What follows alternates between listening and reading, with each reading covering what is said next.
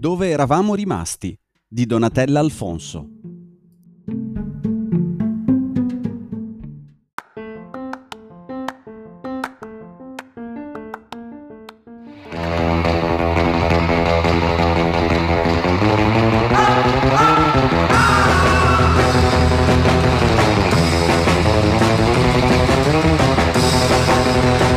Good morning Genova, dove eravamo rimasti? Eravamo rimasti a cercare di capire a chi rivolgersi davvero per sapere se siamo stati contagiati dal Covid o meno.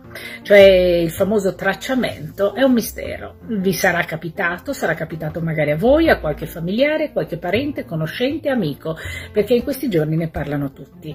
E purtroppo possiamo dire solo una cosa, certezza non ce n'è e questo non ci va bene.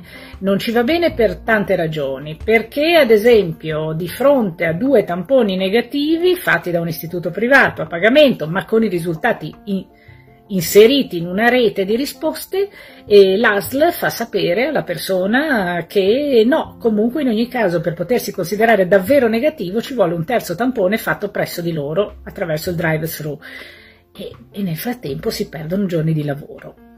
Ecco, qualche cosa non funziona, così come non funziona il sistema dei tracciamenti, così come non funzionano probabilmente troppi annunci e poche certezze. Bisogna chiarire le cose da subito. Ad esempio, se io faccio un tampone presso un istituto privato, posso sentirmi sicura di quello che è il risultato? Posso garantire alle persone che mi stanno vicino di che se il risultato è quello giusto? E se non è così, allora perché gli istituti privati sono autorizzati a fare questi tamponi? Come vedete sono domande semplici.